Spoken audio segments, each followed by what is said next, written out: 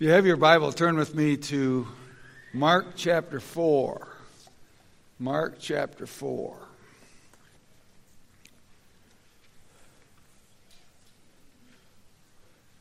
And we'll be looking at verses 13 to 20, which now there's been three paragraphs in a row that lead up to this. The parable of the sower unexplained, and then a theological explanation, sort of a shocking theological explanation for why Jesus uses parables. That is, he uses parables in order that the average person will see less clearly than they might otherwise see. That's a shocking thing thrown in there. And now he comes back to explain the parable to his disciples, to spiritual insiders. And that's what we read in Mark 4, 13 to 20. So let's stand, Mark 4, 13 to 20.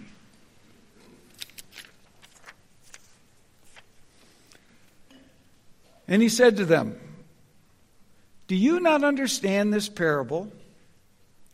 How then will you understand all the parables? The sower sows the word. And these are the ones along the path where the word is sown. When they hear, Satan immediately comes and takes away the word that is sown in them. And these are the ones sown by rocky ground, the ones who, when they hear the word, immediately receive it with joy. And they have no root in themselves, but endure for a while. Then, when tribulation or persecution arises on account of the word, immediately they fall away.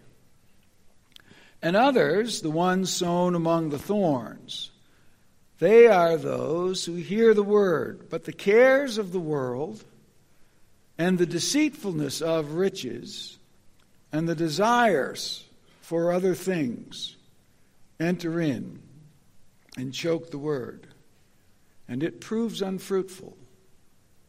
But those who were sown on the good soil are the ones who hear the word and accept it and bear fruit 30-fold, 60-fold, 100-fold. Let's look to the Lord in prayer. Our Father in heaven, we praise your name this day and join with the psalmist in reminding ourselves that your name will be praised forever. We look to you this day, as we have already sung this morning, and think about what you have done, what you are doing for people in and through Jesus Christ, with the profound assurance that if we are in Christ, we are truly able to say, as we sang together just a few moments ago, all is well. For the name of Jesus is blessed in saving us from sin. The name of Jesus will be blessed from now and forever. And his name is the only name from the rising of the sun until its setting, being given among men whereby we must be saved.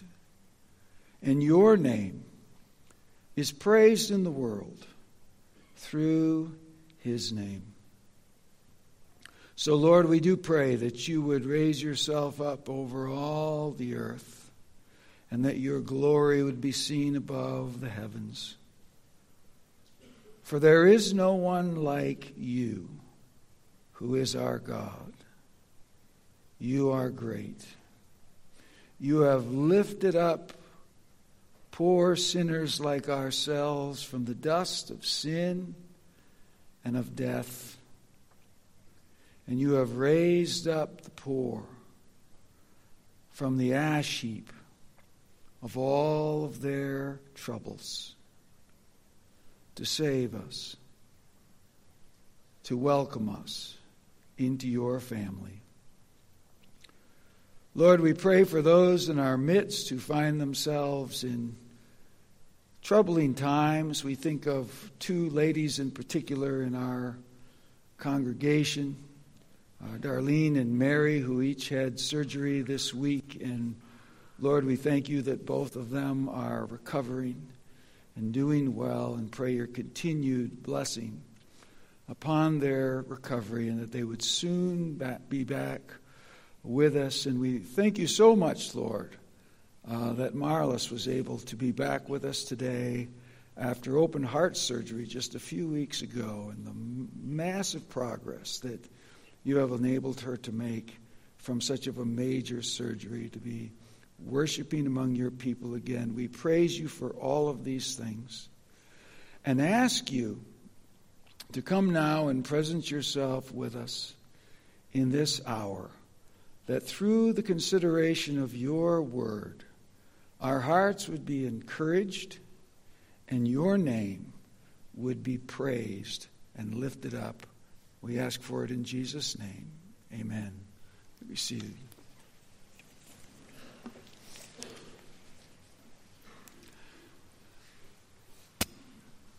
I mentioned to you last Sunday the theologian John Frame and his little device that he uses to help us maybe more easily transfer the reading of the Bible over into an accurate theological understanding by speaking as he does about things like the existential perspective and the normative perspective and the situational perspective. And last week we talked about the fact that little insert between the parable of the sower and the explanation of the parable of the sower definitely highlights normative perspective, where the great plan of the sovereign God is supreme and shines and stands out. Now our text for this morning, certainly perfectly compatible with that, but in our text for this morning, in Frame's way of thinking about things, the perspective very much shifts from the normative perspective to what he calls the situational perspective. The heart of the parable of the sower is a reflection on what a difficult spiritual situation a believer must survive in order to persevere in their faith.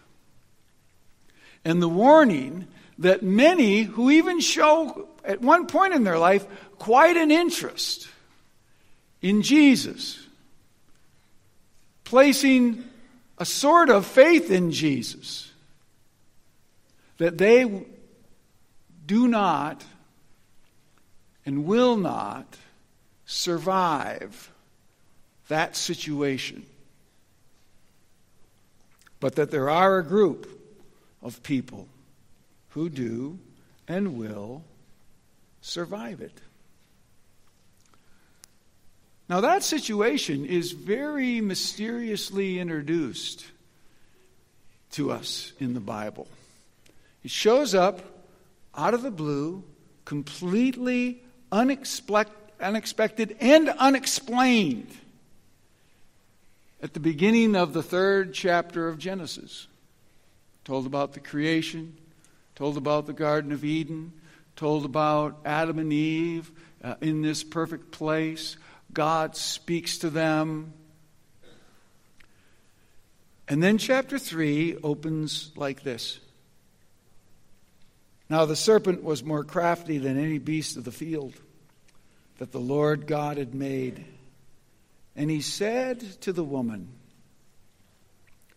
"Did God actually say, 'You shall not eat of any tree in the garden'?"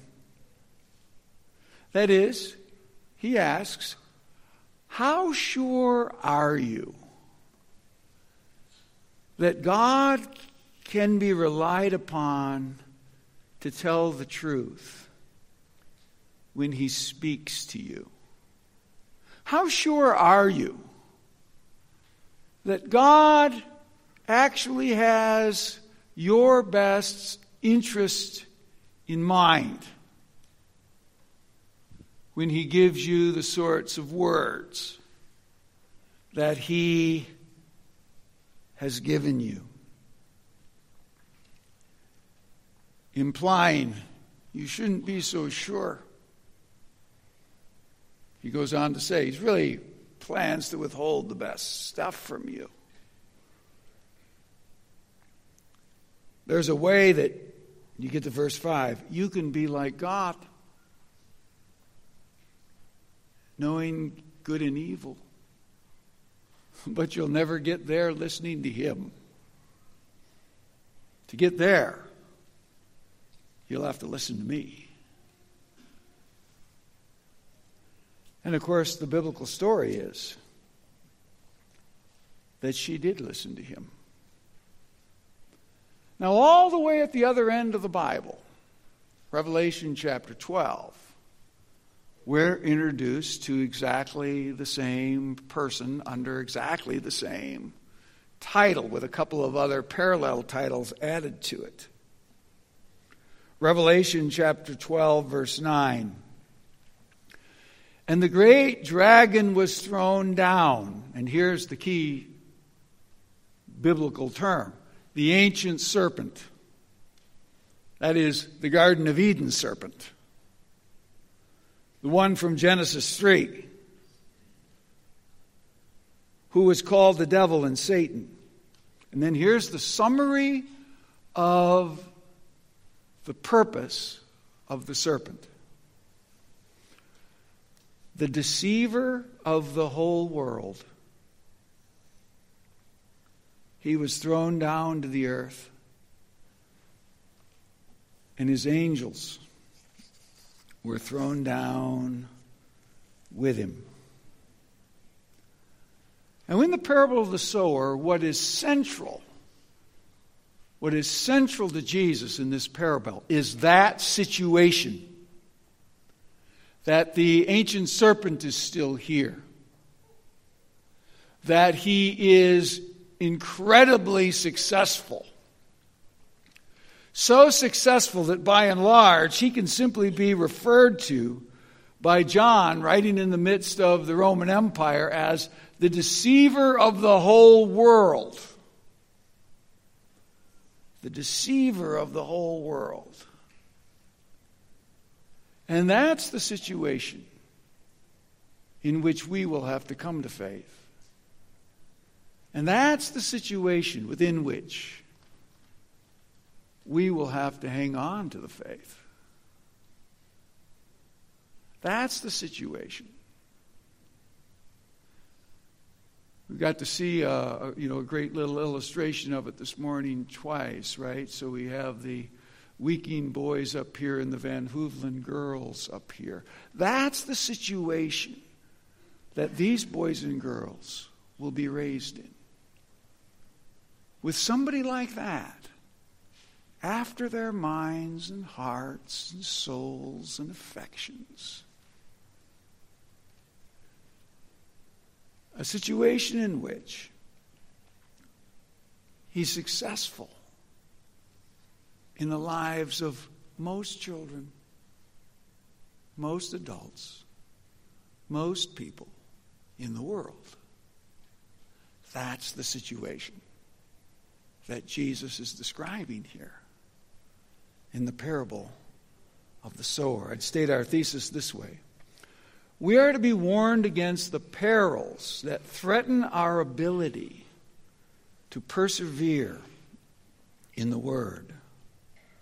We are to be warned against the perils that threaten our ability to persevere in the Word. The 3 points are a little uneven. The first one will be really, really short. The second one, the longest, because it's got the most text to deal with. And then the third, quite a bit shorter again. Number one, Jesus highlights for us the importance of God's Word. And he said to them, do you not understand this parable, and how then will you understand all the parables?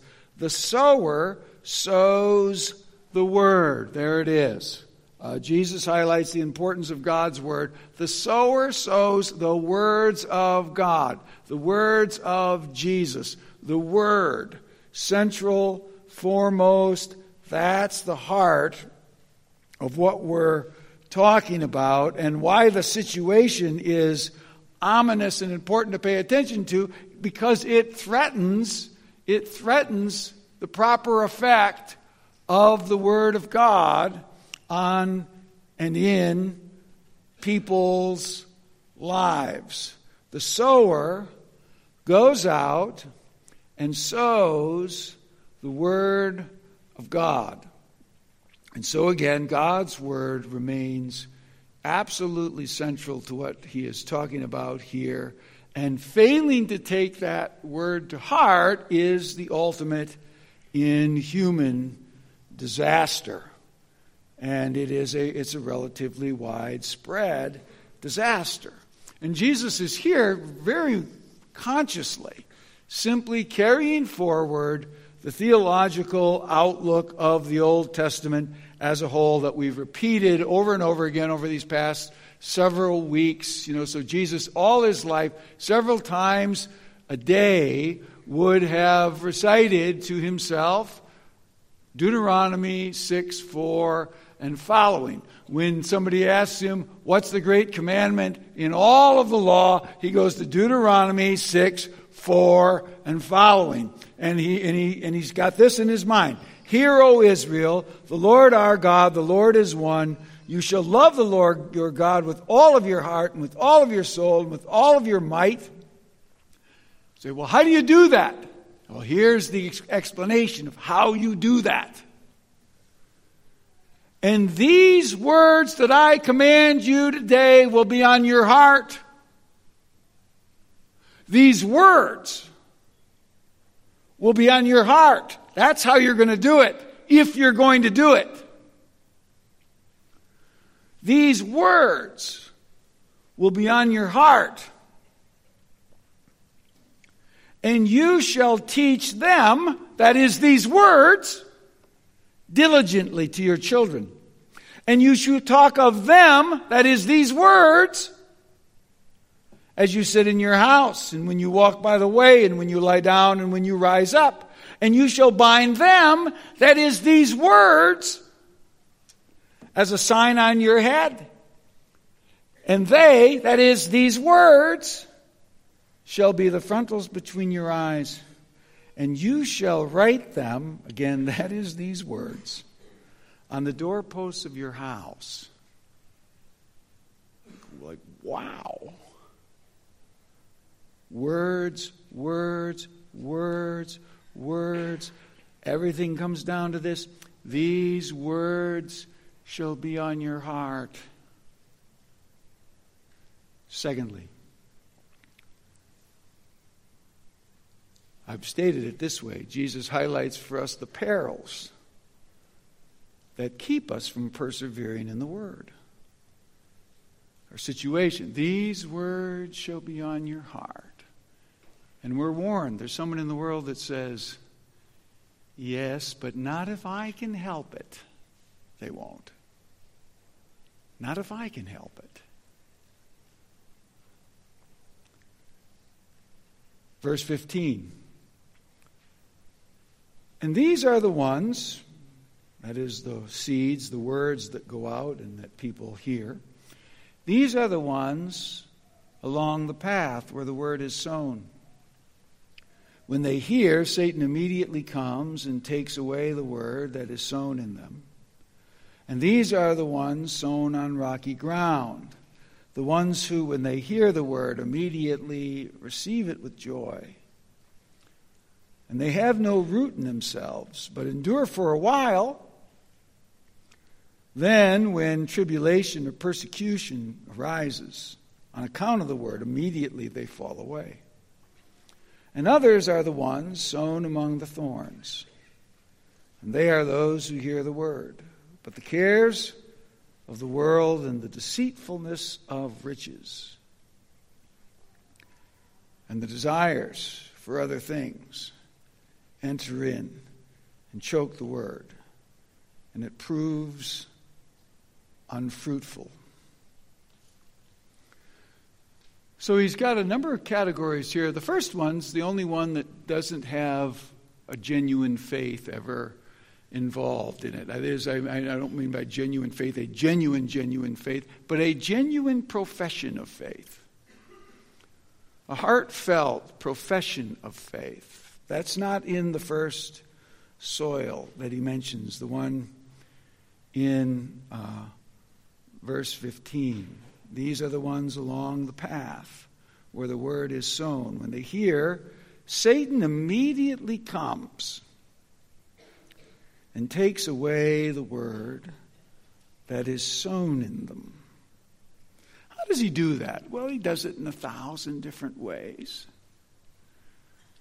1,000 different ways. But one way has been really uppermost in my mind for a couple of weeks now, because just a few weeks ago, in the middle of a message here on Sunday morning, I made reference to the fact that human beings are not as autonomous as they think they are.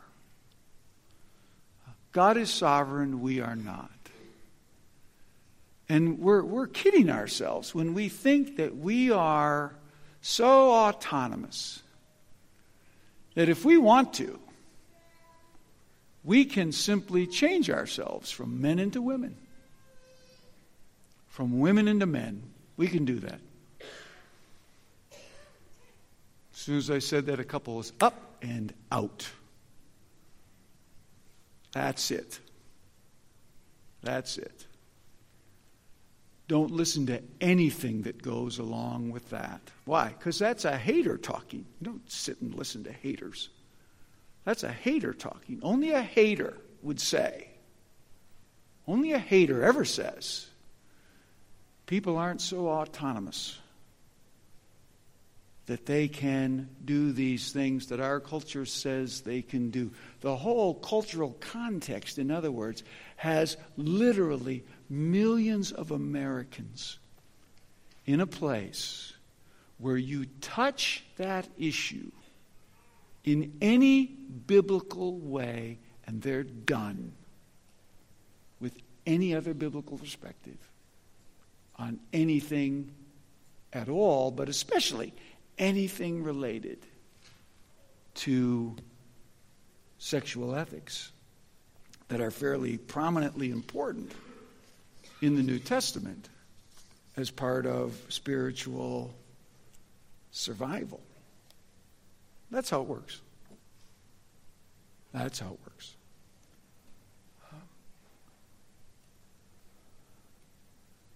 Here's how Luke described it.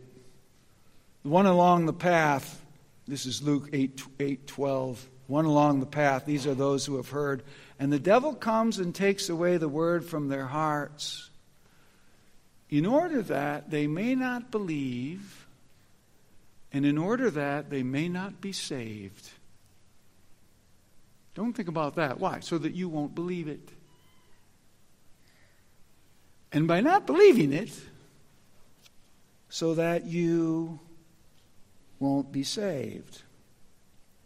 The next kind of soil is verses 16 and 17, and these are the ones sown on the rocky ground, the ones who, when they hear the word, immediately they receive it with joy. All for Jesus, all for forgiveness, all for going to heaven. Write me down. That's me. Put me down. I love that. I love that.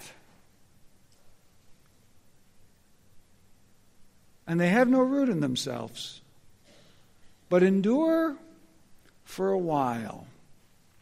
The text literally says they are for a time. For a time. Then, when tribulation or persecution arises on account of the word, immediately they fall away. They embrace it for a time. But when persecution, tribulation arise, and notice not just general, generic persecution or tribulation, but for the word, because of the word, on account of the word, then they're done with it. And they're done with it. On Tuesday mornings, we regularly, as part of the prayer time on Tuesday mornings, review various prayer requests for the church in the world. And so you'll go through nation after nation after nation after nation after nation. And I tell you, most nations are not easy places to be followers of Jesus in. You say that you're a follower of Jesus in North Korea, for instance. That's the end of your life. That's the end of the life. You were raised Muslim in Iran and announced in certain parts of that country that now you're a follower of Jesus. That's the end of your life.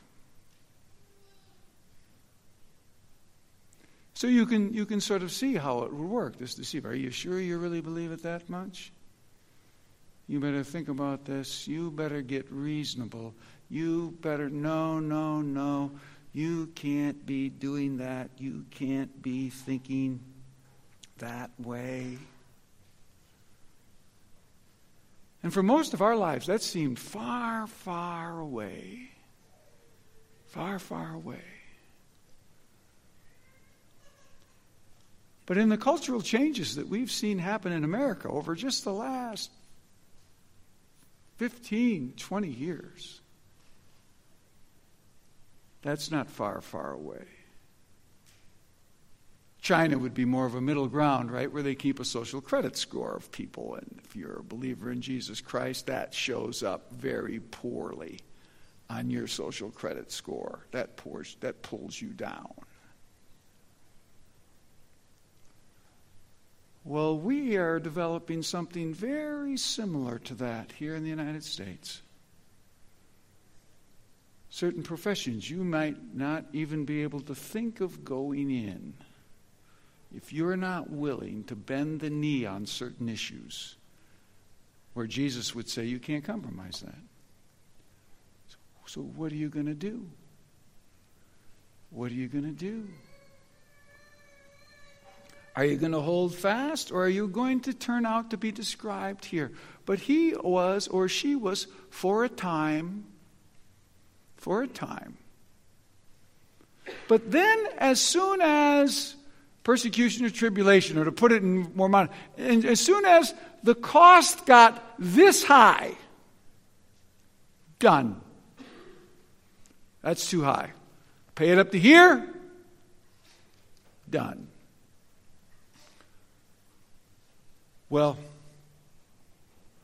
the cost is being raised around us, even as we speak and live and go through another Advent season. Finally, verse 18, and the others are those sown among the thorns. They are those who hear the word and the cares of the world and the deceitfulness of riches and the desires for other things enter in and choke out the word, and it proves unfruitful. Or as it's put in Luke's parallel verse, Luke 8:14.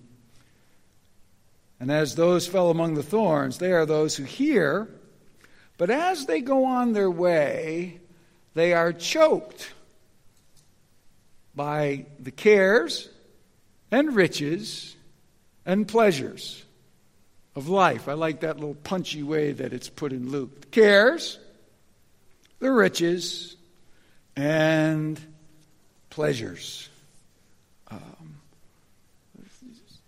What does he mean by cares? Cares of this life. Well, just think of all the distractions there are.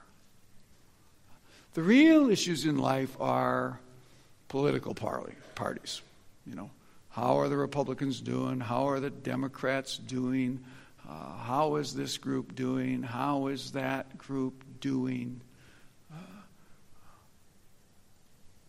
I don't know if you've heard about it on the news, but there's a soccer tournament being played right now, and it gets a little press in the world. In fact, over the last couple of weeks, you would certainly have the impression that there's quite likely nothing more important going on in the world right now than a soccer tournament. Really? That's how effectively it can be done. The cares. You're just paying attention to other things. When politics settle down, when baseball season is over, and then when basketball season is over, and then when, of course, football season is the most important of all in America. When that season is over, then we might have time, and it never even occurs to us. Those seasons overlap. They overlap. You never actually get out of them. Yeah. I guess you don't you? The cares. Riches. Now there, I think it's largely on the negative side, right? How much would you let the gospel cost you in financial terms? It might cost you more than you think.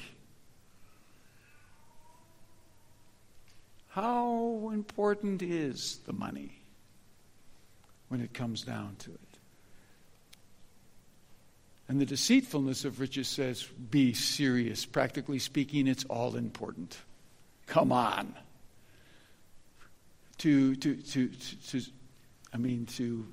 forfeit an advancement in your career for this Jesus business, you just might as well put extremist on your forehead and walk around with a banner of blinking lights. That's how ridiculous it would be to do anything like that.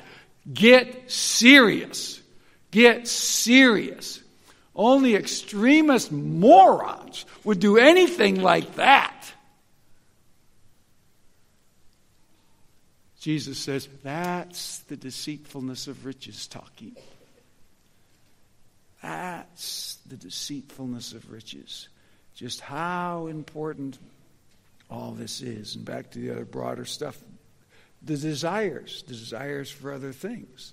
Desires for all kinds of things. Our hobbies, our travel, our sex, our food. We're inundated with all kinds of stuff. And he's warning us. And there's a design behind it all, and it's designed to unlink you from real commitment to the Word of God, where you just can't think about much of your life in line with God's Word because the culture has told you how to align up your life. And you line it up with cultural things, just the way everybody else does. So that practically speaking, no one from watching your life could figure out that you believe anything particular about Jesus and the gospel. For you're just the average American in every way. No different than anybody else in any significant way. Thirdly, Jesus highlights for us the blessing of persevering in the Word. The blessing of persevering in the word. Now it is striking in Mark's account. This is where, in Mark's account at least, Jesus really quits giving any explanation as to what he's talking about. He just repeats the same unexplained terminology that he used when he told the parable originally. And these are those who are sown on the good soil, the ones who hear the word and accept it and bear fruit 30-fold, 60-fold, 100-fold. Now this is where the parallel in Luke is very, very helpful, because in Luke's parable, he expounds what that means. And this again is a place where those perspectives we're talking about really come together. As it is in Mark, it very much sort of highlights the normative perspective, right? The sovereignty of God perspective.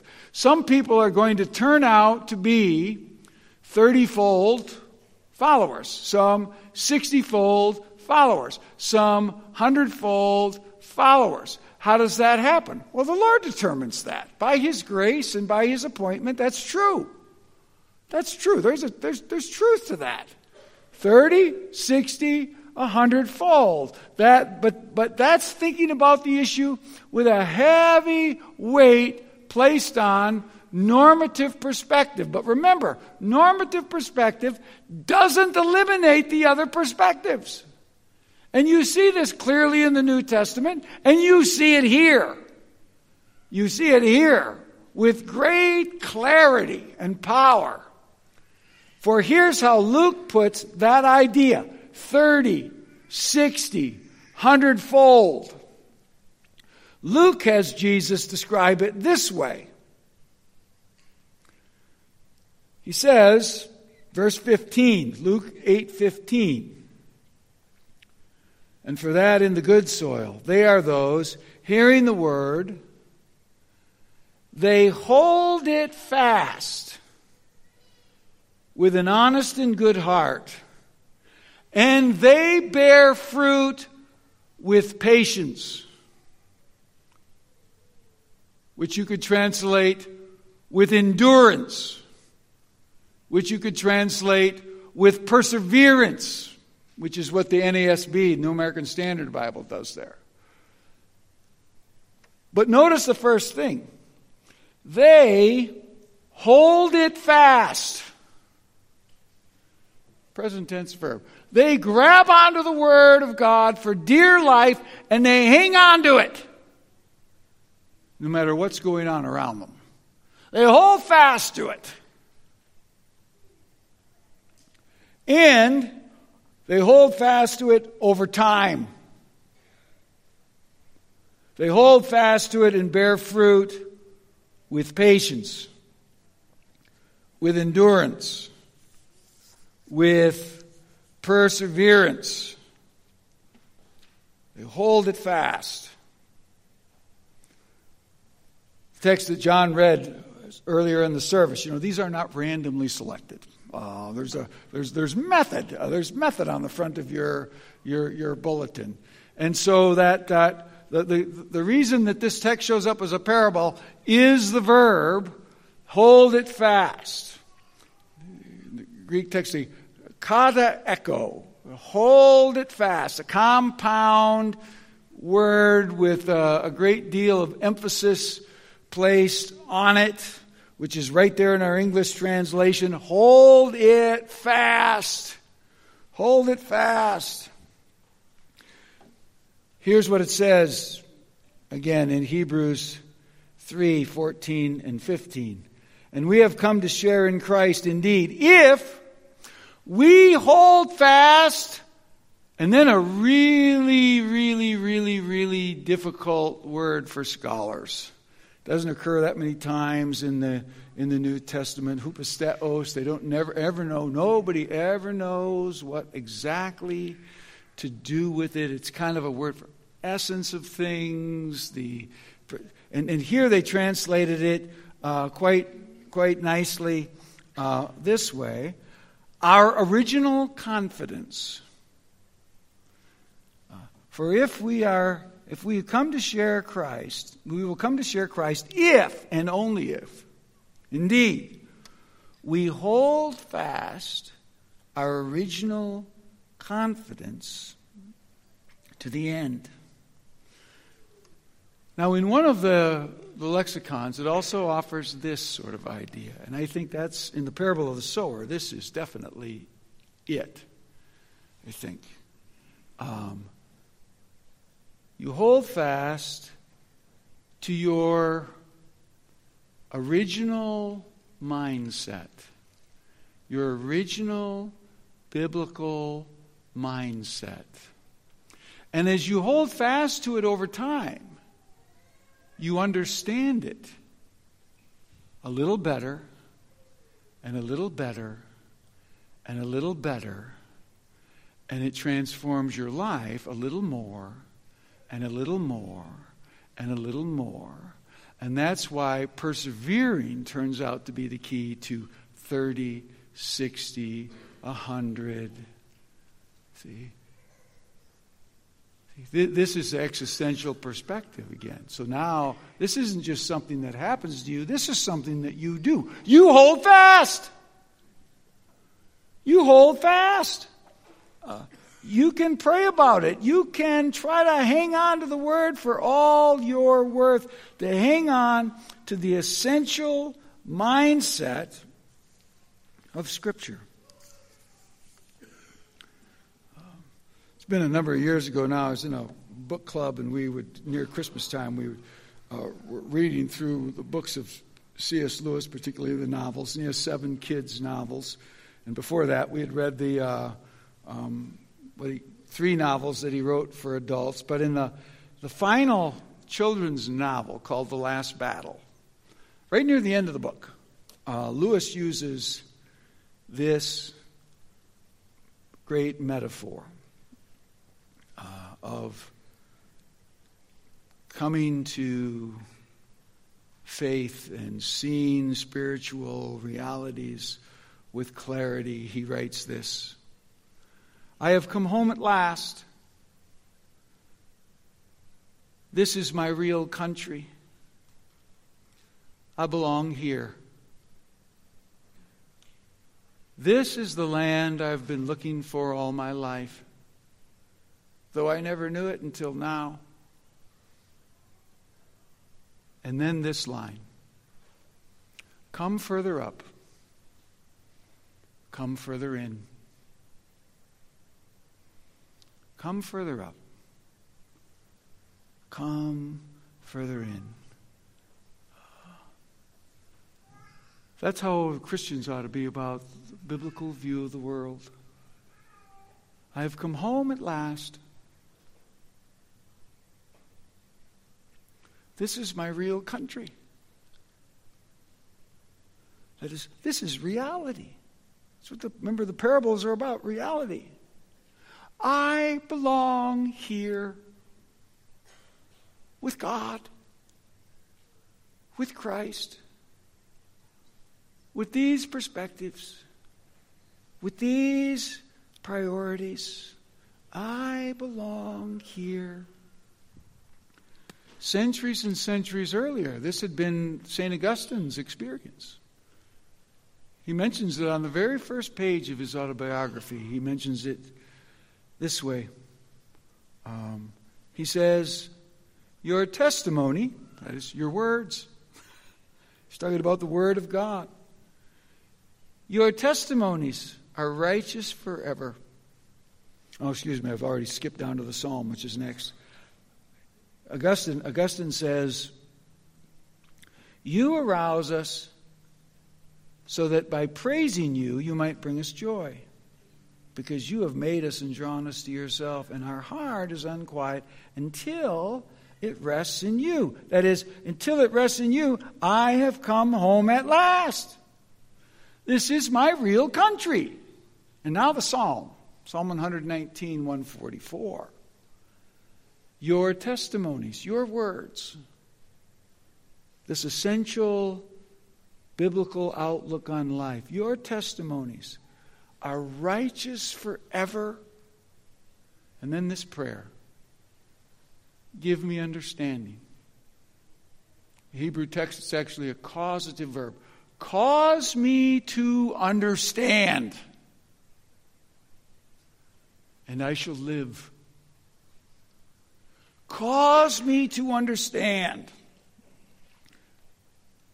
Well, where's perseverance come in? Because if you really understand, you won't let go. Because you'll see it. You'll see it. You'll be like the early church father who is being threatened with burning at the stake. Says, look, you're an old man, we want to let you go. It's before the Roman authorities. Polycarp, we got no desire to burn you alive. Believe me. It's not great politically. You're old already. Big deal. You're not going to do that much damage. So why don't you just wake up a little bit? Actually, first they said, we're going to throw you to the lions. Go ahead. Okay, then we'll burn you. We'll burn you. And Polycarp says to him, well, look, you threaten me with fire that burns for an hour and then it's done. I'm a lot more worried about a fire that never stops burning. So, this is a fruitless discussion.